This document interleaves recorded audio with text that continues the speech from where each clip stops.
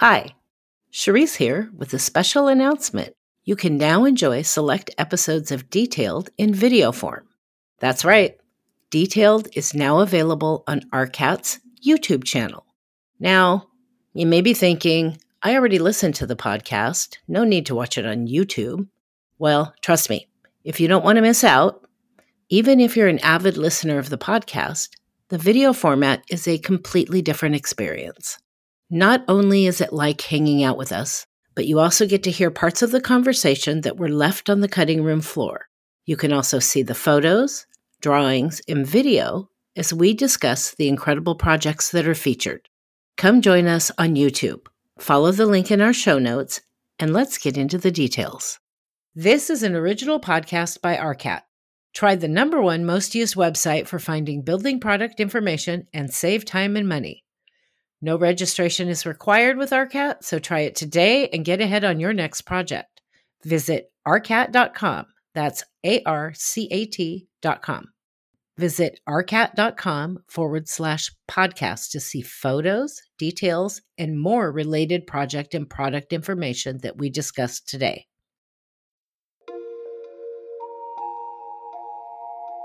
This is Detailed, an original podcast by RCAT.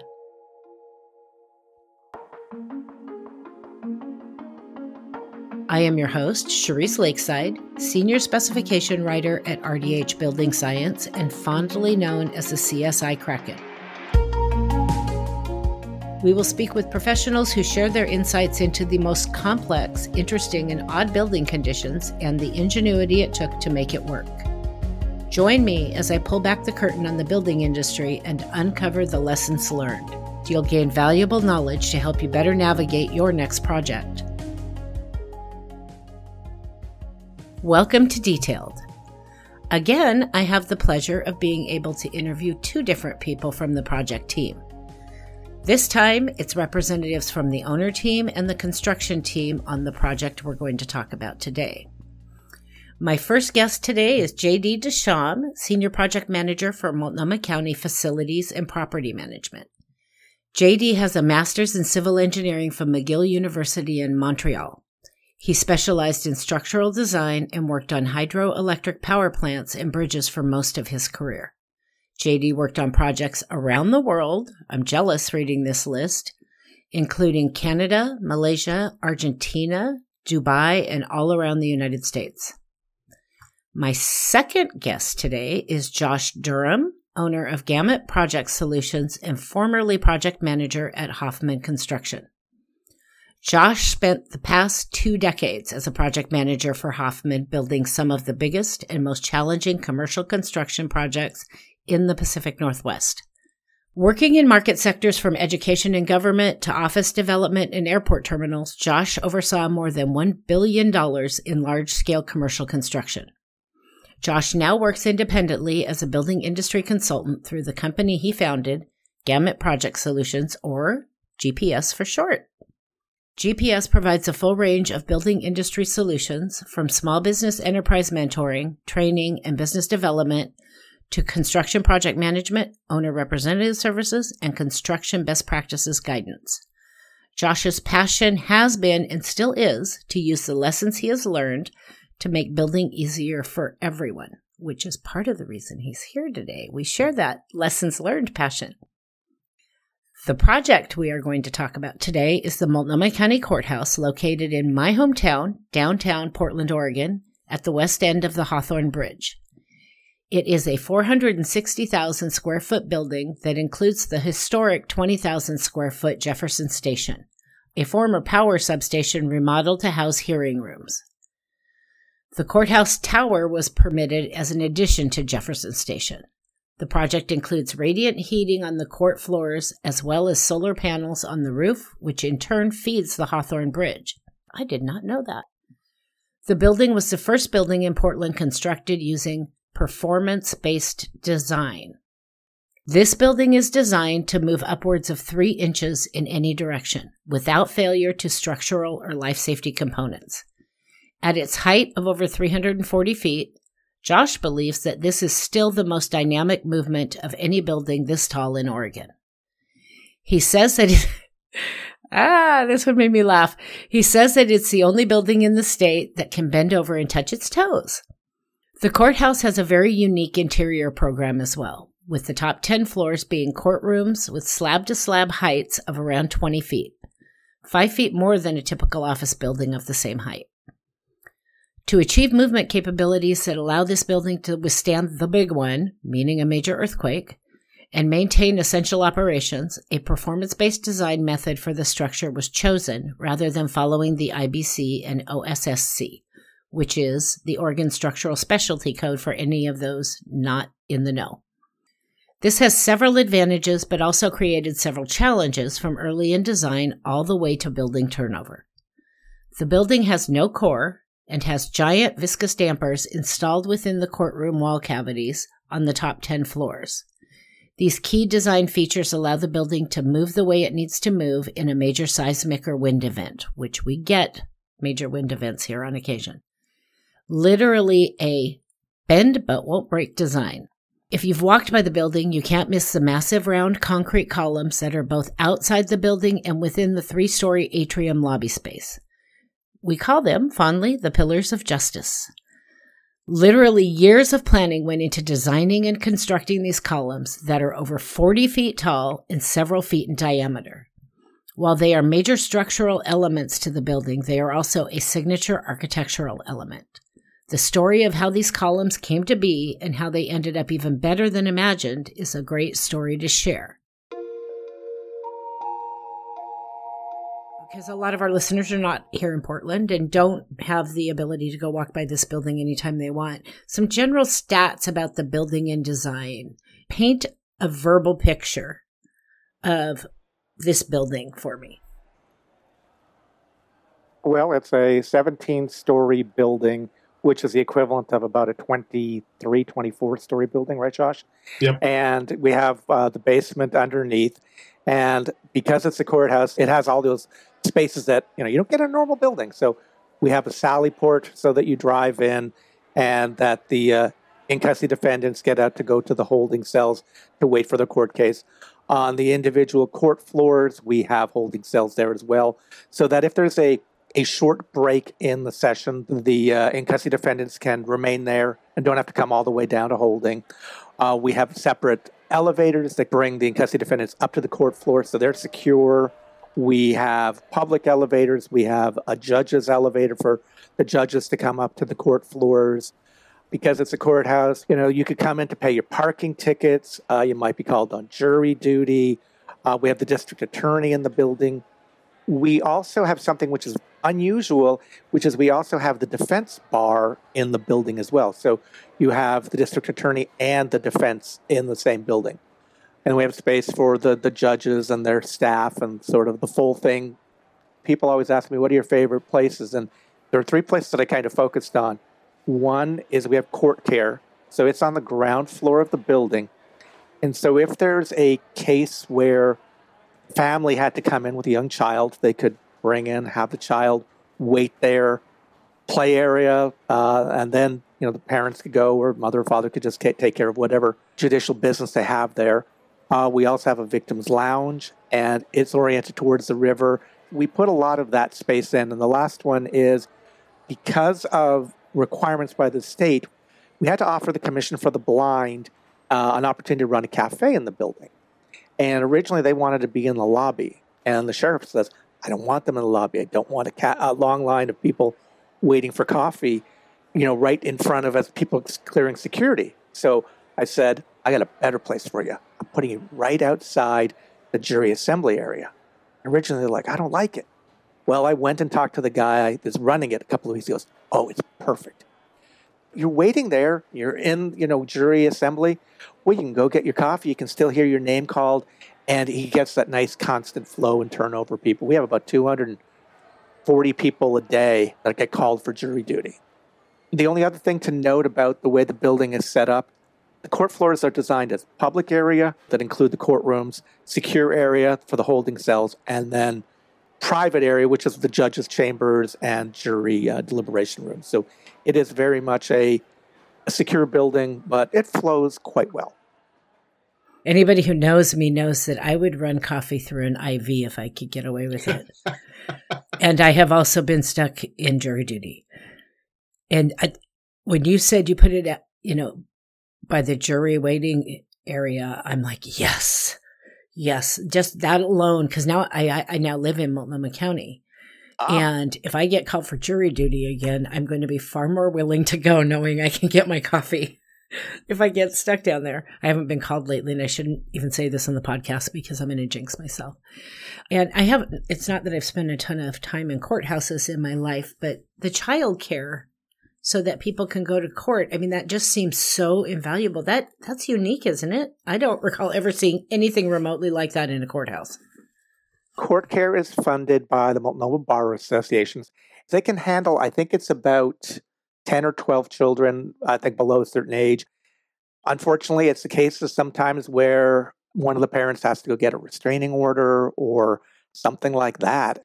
But it just provides that safety for their child and the opportunity for parents to have that conversation, hard conversation with a lawyer, a judge, the DA, whoever it may be, and the child can be safe in there. And so the county has it at both the East County Courthouse and the downtown courthouse.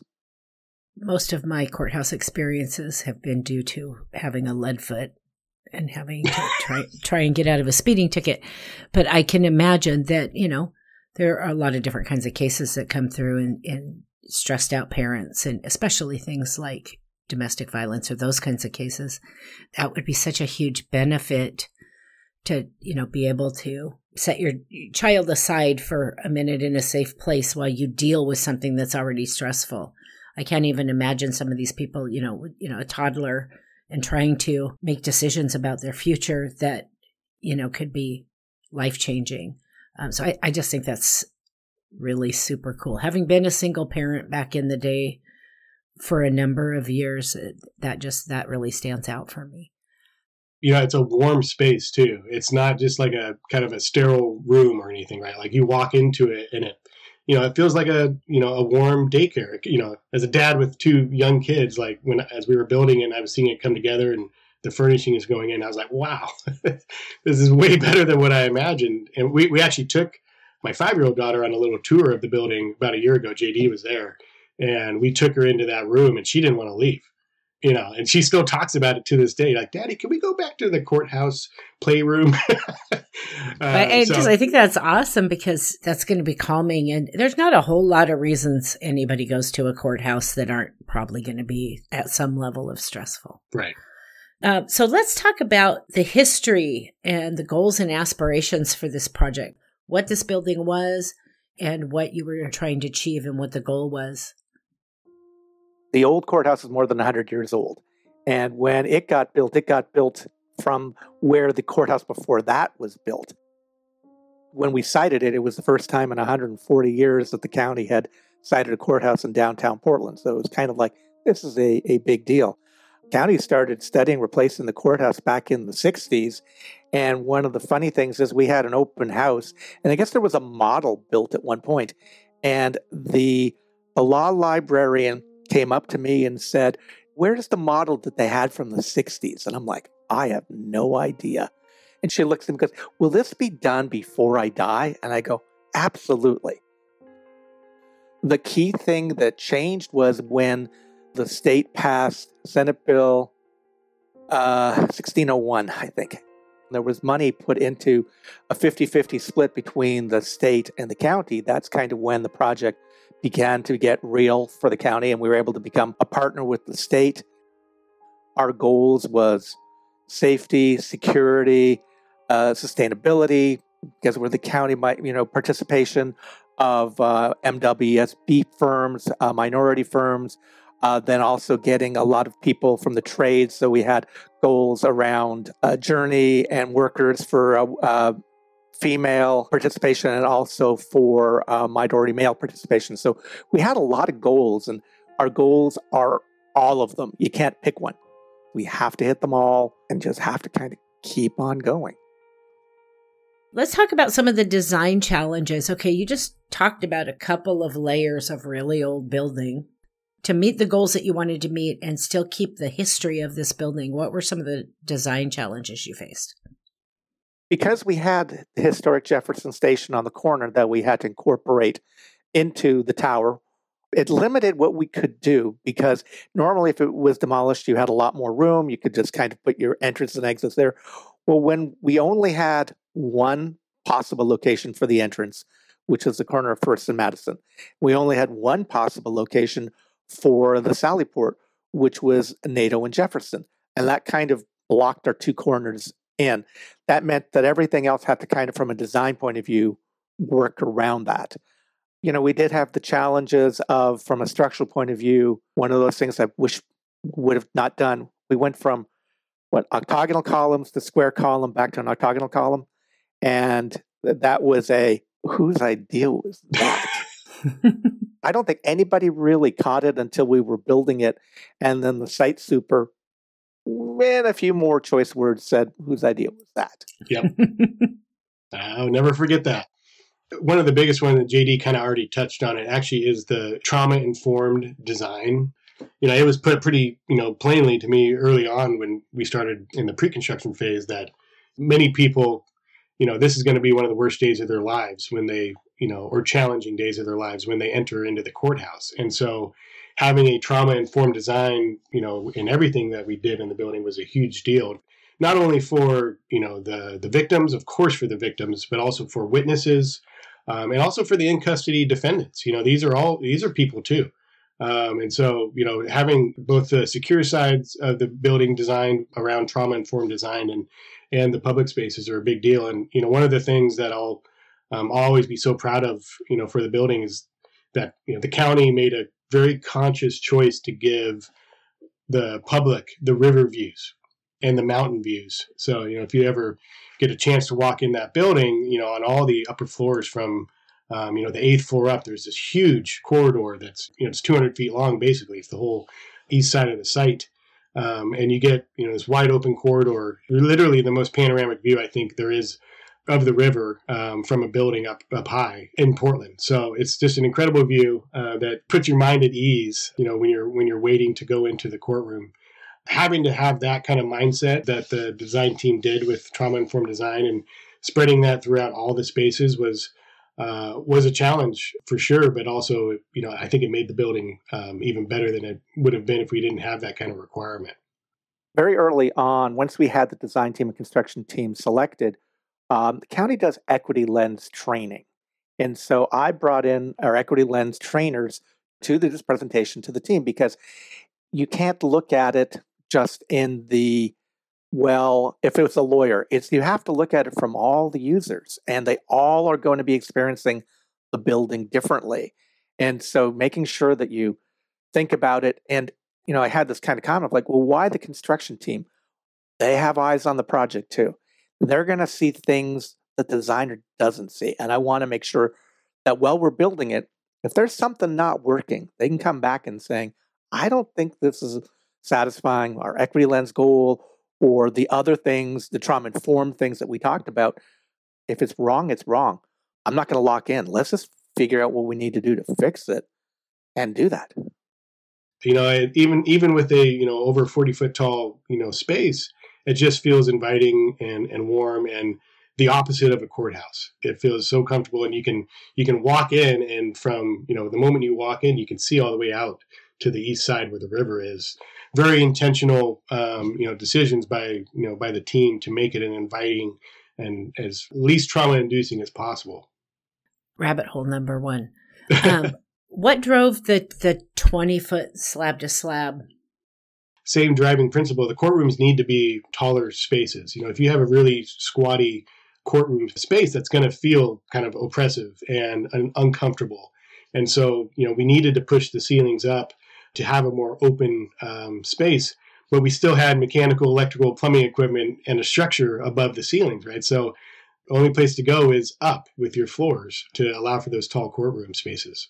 And the thing is, what drove that is that when the judge's bench is 2 steps up, and then you have the witness box 1 step up and the jury box 1 step up. Because in the old courthouse, there were some 2-story courtrooms, and then there were some office space courtrooms, and they were very claustrophobic. And so standard design is that it just needs to have that height so that people can feel that there's a little bit of room and there's a little bit of air. The other thing in the courtroom is that we have a sloping ceiling that comes in from the outside all the way in. And so there's already an interesting kind of visual break. The sloping ceilings over the gallery, and then you get the flat area where the lawyers are sitting. And so it was very much intentional to try to make the spaces feel open. The other thing that we added based on request of one of the judges, maybe not request, but she brought it up in multiple meetings, was I hate being on the bench and not knowing what the time of day is.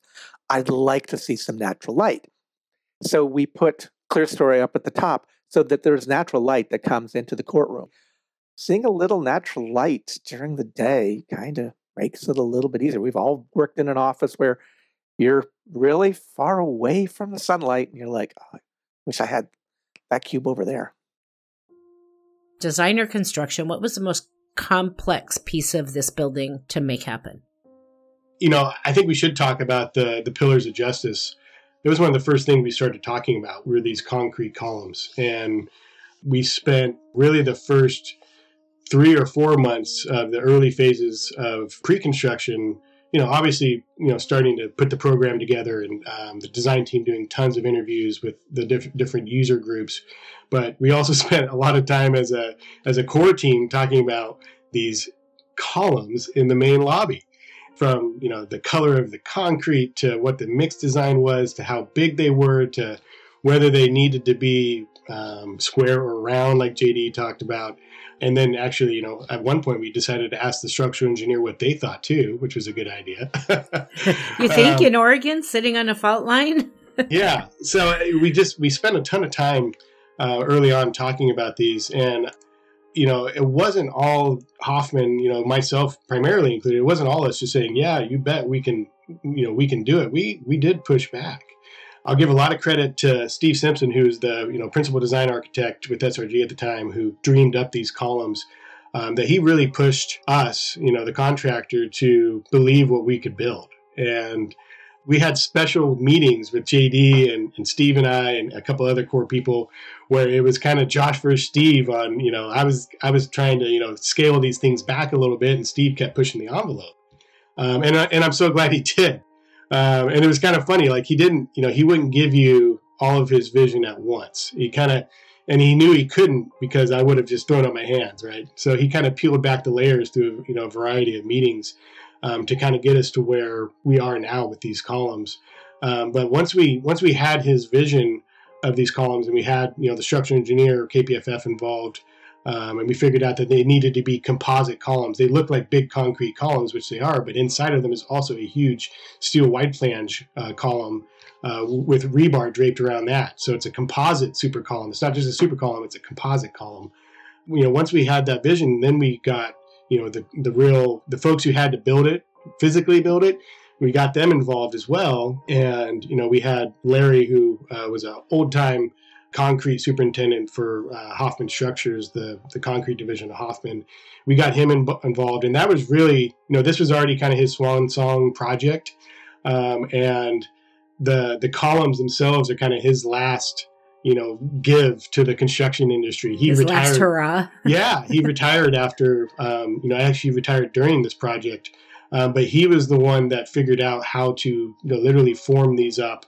What kind of cedar. We use real rough sawn cedar to form the inside of them to give them that wood finish. So it's not a plastic finish. It's a real rough sawn cedar finish on these columns.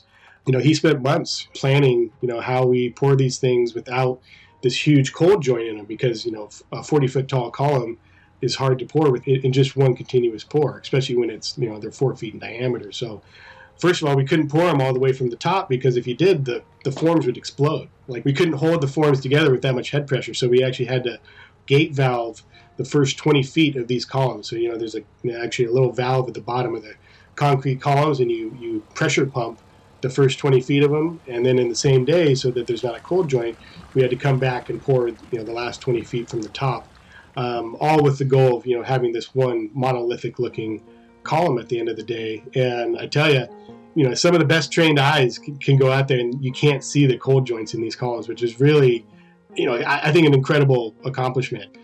And the other thing I'll say about them is not every architect would agree with us, but they, thank goodness for SRG, they agreed that less is more with these columns. So when we stripped them off, the less we touched the concrete, the better, these things were going to look. And everyone got on board with that to, leave them, as they were. We knocked down the big chunks of concrete if there were any on any of them, but we let them be, how they were built. And once the columns were done and stripped and the general craft could see these things, everyone took pride. People that were part of the project that had nothing to do with these columns, everyone took pride in these columns and knew that something special had been built there. Tell me about some of the products and materials and systems you used on this building. The courtrooms are one of the more interesting areas. So we had our acoustic consultant, and we had to make sure that, the sound was neither too dead or too lively. And so we have acoustic sheetrock. And so it has these little, well, not perforations, but it has little squares in it. And so that helped for the acoustics on the back. And then on the side, we had wood paneling with acoustic material between it. And done many a tour in the courtroom. And I'm there with people, and I'm like, stand anywhere. There is no echo and there's no dead. The sound is just very clean. We do have ballistic glass. We do have ballistic sheetrock. And those are in a few areas on the building. But what was interesting is that we had some extra pieces, and the sheriff said, can we borrow it and take it to the range? And they took it to their range, and they went to town, and it held up very well, and they felt very comfortable to be in the building with these materials. And the other thing, I'll comment on the courtrooms is we have low flow air supply into all the courtrooms. So you can't even hear the air coming in. It comes from overhead and then drops down each side. There's a return on one side and a supply on the other. And airflow in courtrooms has been an issue in, past courthouses as well, distorting, people's testimonies and stuff. So we even took, that step as well, from a sound fidelity standpoint. And you can't even hear air moving in the space. So pretty incredible. The other two products that kind of work in concert with the whole building movement, the building being able to bend over and touch its toes. I would be remiss if I didn't mention M-Seal. M-Seal itself is not a terribly unique product, right? And M-Seal has a bunch of different products. But what was interesting in the courthouse was just the quantity of M-Seal we had to use on the lower floors. On the lower floors, there's no viscous dampers. So the building is fairly rigid, but it still must be allowed to move. So on the first floor, it's in the secure areas, it's all, CMU, full height CMU walls, right? Next to big concrete columns. But even the CMU needed to be allowed to move up against the column. So it became apparent as we were, in early phases of construction, putting up the CMU, we had these large, I think close to 2-inch gaps between these large columns and our CMU walls. And they were all fire rated on top of that too, right? So, and secure, it had to be secure. You couldn't, had to have pick-proof gaps. So M-Seal was the ultimate solution that got used to create a fire seal, but also allow for building movement in a building that had to move so much. And then we had to put a cover piece over top of them to, make the joints pick-proof, right? But the other kind of unique product that, I had heard of, I'd seen in one other building in Portland, but never interacted with myself, were these viscous dampers. For those that have never seen one, they look like brace frames, for lack of a better term. Really large brace frames. They are, from floor to ceiling structures. And from the 8th floor up, we have these viscous dampers buried inside the walls that surround the courtrooms, which are in the, what would be the core of the building. They're exactly what they sound like. The viscous means, there's this viscous fluid inside these giant pistons that are installed on these brace frame structures that are shock absorbers. And what they do is they dampen the impact of a large wind event or, the Cascadian, earthquake, seismic event, and they absorb the shock of those kinds of events. And they allow the building to move for some times, it was a little unnerving for folks to be able to feel the building move before we had a full diaphragm in place, right? And it took us and confirming with KPFF multiple times, and reassuring everyone, no, like the building is supposed to do this. Okay, this is how it is designed to work. And those viscous dampers really allow the building to be, what it is and, have that flexibility, the bend but don't break design. Did this building have any sustainability goals? So the county had the goal that the building be LEED Gold, and we worked to try to get to LEED Platinum, but we couldn't quite get there. So we have on the roof, we have the solar panels, and you only have to go one building over to the Edith Green building, who they have solar panels on the roof, but because of where they are on the grid with PGE, they can't backfeed onto the grid. But where we were able to put the power to the Hawthorne Bridge, and it's on a different loop. It was able to backfeed onto the grid. And so we like to say we have the only net zero bridge. Because the county owns both the courthouse and the bridge, and we literally were right there. We were able to just feed it across. We have the radiant floors on the court floors. We have, what other fun stuff did we do, Josh? Daylight control for all the lighting is pretty impressive in the building. We did have the building lit up kind of like a beacon when we first opened it up to let everyone know we were here, right? But the daylight censoring and daylight controls in the building are some of the best I've ever seen. Really incredible. You also have operable windows, which are very unusual. And the sheriff was like, "You're not putting operable windows in my building." And I just thought that in my head when I'm thinking in a courthouse. Now we were very, we put them only in the jury deliberation rooms in an area of the building that there's really no public access, and you can't throw anything out and you can't get anything thrown in. But we did put them in because if you're on a jury and you have to be there deliberating and it's a sunny summer day and it's a little stuffy, you can't leave. So we figured it's one amenity that we could give to the jurors, just a little bit of opportunity to get a little fresh air. And so we did put them in. But yeah, we had long conversations with the sheriff and they were not sure about it, but they're fine with it now. You guys had a lot of cooks in the kitchen on this project with a lot of different needs. So I can't even imagine how difficult that was. But any big surprise that came up during construction that forced you to make a change and take a different path? So elevators. Normally elevators stop on every floor. Well, we had secure elevators that didn't stop on every floor. And while it had been designed and approved and everybody, I can't remember whether it was TKE or the elevator inspector or somebody came in and going, "Wait a second, you can't go more than 3 floors without having access to the elevator shaft." Oopsie. So we had to add that in.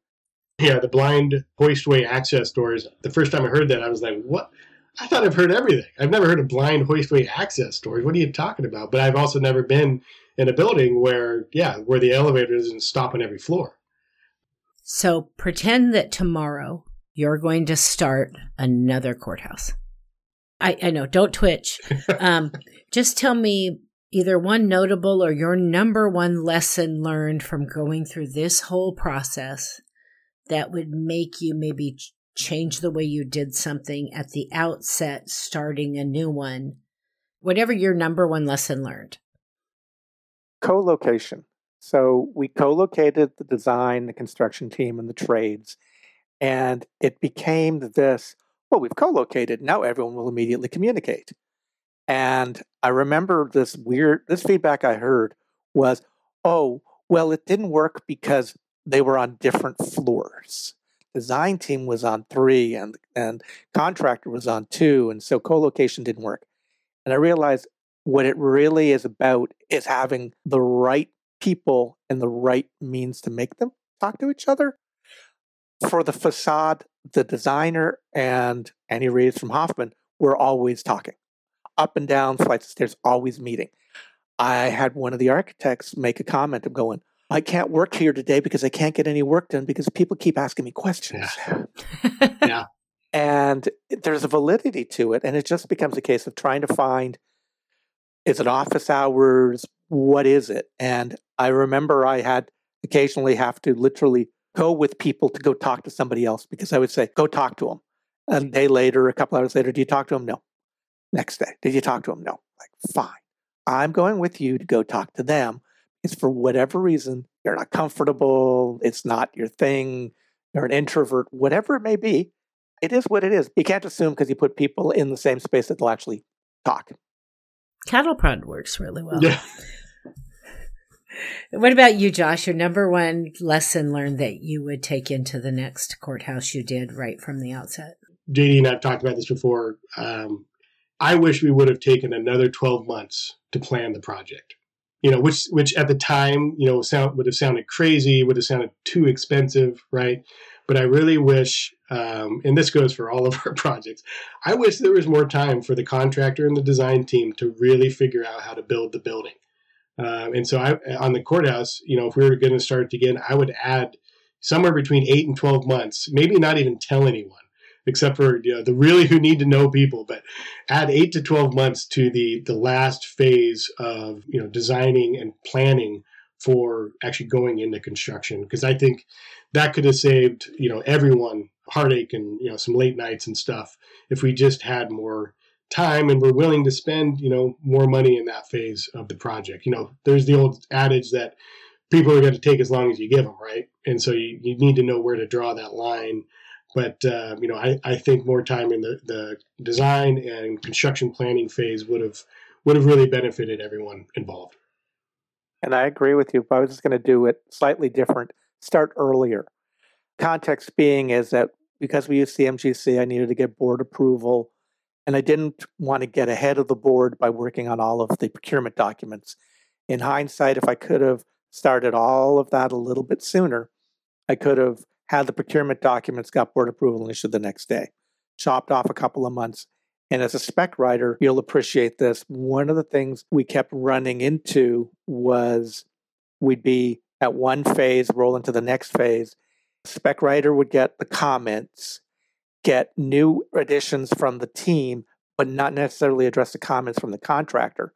Contractor would get the next set and go when none of my comments were addressed. So having more time would have meant that those issues would have been addressed. And I think partially we ran into the contractor would make a comment, architect, spec writer would look at it and go, no, we're not doing that. And then contractor wouldn't know whether it was, I disagree with it for these reasons, or I didn't get to it. And I think those all then got pushed to construction, where there was a occasional disconnect between, well, the spec says, but I told you I couldn't do that. Now what? Yeah, and it's always more expensive to solve problems during construction. Always. I've been around a long time, and I'm seeing schedules for building types that I've done my whole career that are half what they used to be for time for design and planning. Mm-hmm. And I understand buildings have also gotten a lot more expensive, but you don't always save money by doing that. You sometimes end up spending twice as much when you get to construction, because those are the projects I hear I don't have time, I'll just deal with that during construction. And that's going to be the biggest cost to the owner, right?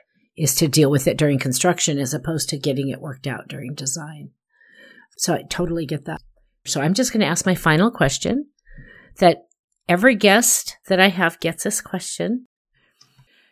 If you were master of the universe and had complete control over everybody, and you could change one thing in our industry or in the built-in environment in general more broadly to achieve better project outcomes, what would your number one thing be?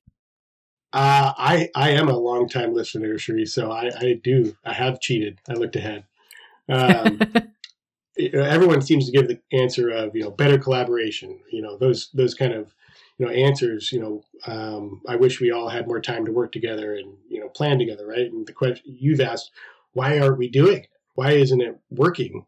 And I believe, I'm just one guy, but I believe it actually goes back to the contracts and the lawyers who write those contracts. So, and I have a lot of lawyer friends, and I've had these conversations with them.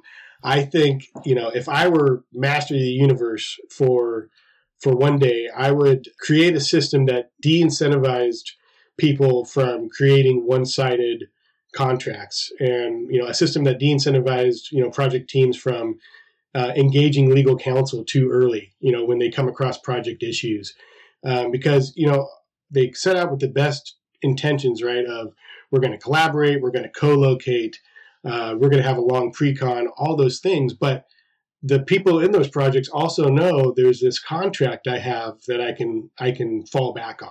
If all else goes to fail and we can't really collaborate, we can't really work together, I got the contract, and I know what the contract says. And so, if I need to, go to that, to solve my issues rather than, solving it with the team, I can. But, if I were master of the universe for one day, that would be it, was, better contracts that are mutually beneficial for all parties, that incentivize you to collaborate and not go into your corners. That would be my wish. I absolutely love that answer, because I have been saying that exact same thing for years. That's an awesome answer. Your turn, JD. Now you get to blow Josh out of the water. Mine goes actually in a different direction. I made this comment early in construction going, my goal is that the prime and all the subs make money. And I got this look, I'm like, why? Well, if you make money, then you're not coming back to me for more money. So that means we're all happy. And so I'd be looking for that. But one thing we're going to run into, and we're running into it now, we ran into the project, lack of trades, lack of people in the trades. And until we get more people and more diversity in the trades, it's going to be hard, because what happens, and we had turnover, we didn't have enough people for certain portions of the work, and they're like, well, there's nobody in the hall. And if we had, more tile setters and more on and on and on, it would have been a case where, it's like, well, we could have got that done in, the time we said we would, but because we were short-staffed and couldn't find people, it took longer. And it's not going to get better. People are retiring. Kids today look at it and go, it's a tough job. I don't know if I want to do this. But that's our fault, because I did schools for years, about 20, 25 years ago, we started taking all of the shops out of the schools, putting in computer labs, and telling our children that if you don't go get a 4-year degree, at least in a university, you're less than. Mm-hmm. And now they're trying to scramble and get it back. And this is not something you create overnight. No. It doesn't. And it's a huge problem right now. And my prediction is we will have this huge problem for at least 20 more years. We've got 2 huge generations coming behind me, in the millennials and Gen Z, and they're starting to get a different message. And trades are making a lot of money right now, and that is sparking some interest. It's like, oh, I can make a good life for myself working in the trades without having $100,000 in student debt. Yeah, no kidding. Gentlemen, thank you so much. I appreciate both of you taking the time to be here, and Josh, you reaching out, and number one, listening to my podcast. I just thank you for that. Yeah. So I appreciate you helping make this happen, and you guys hanging out and putting up with me today. Been fun. Yeah, it's been a pleasure. Thanks for listening. If you enjoyed this episode and want to learn more, visit rcat.com/podcast to see photos, details, and more related project and product information that we discussed today. While you're there, take a look around rcat.com. For over 30 years, rcat has been the resource for AEC professionals to find the right products for their project. Try rcat and see how their tools can save you time and money and help you get ahead on your next project. Visit rcat.com. That's ARCAT.com. If you enjoyed the show, you can support us by subscribing, leaving a 5-star rating and review on Apple Podcasts, and sharing this with your friends. Thanks again for listening. We'll be back to share more stories and lessons learned to help you navigate your next project.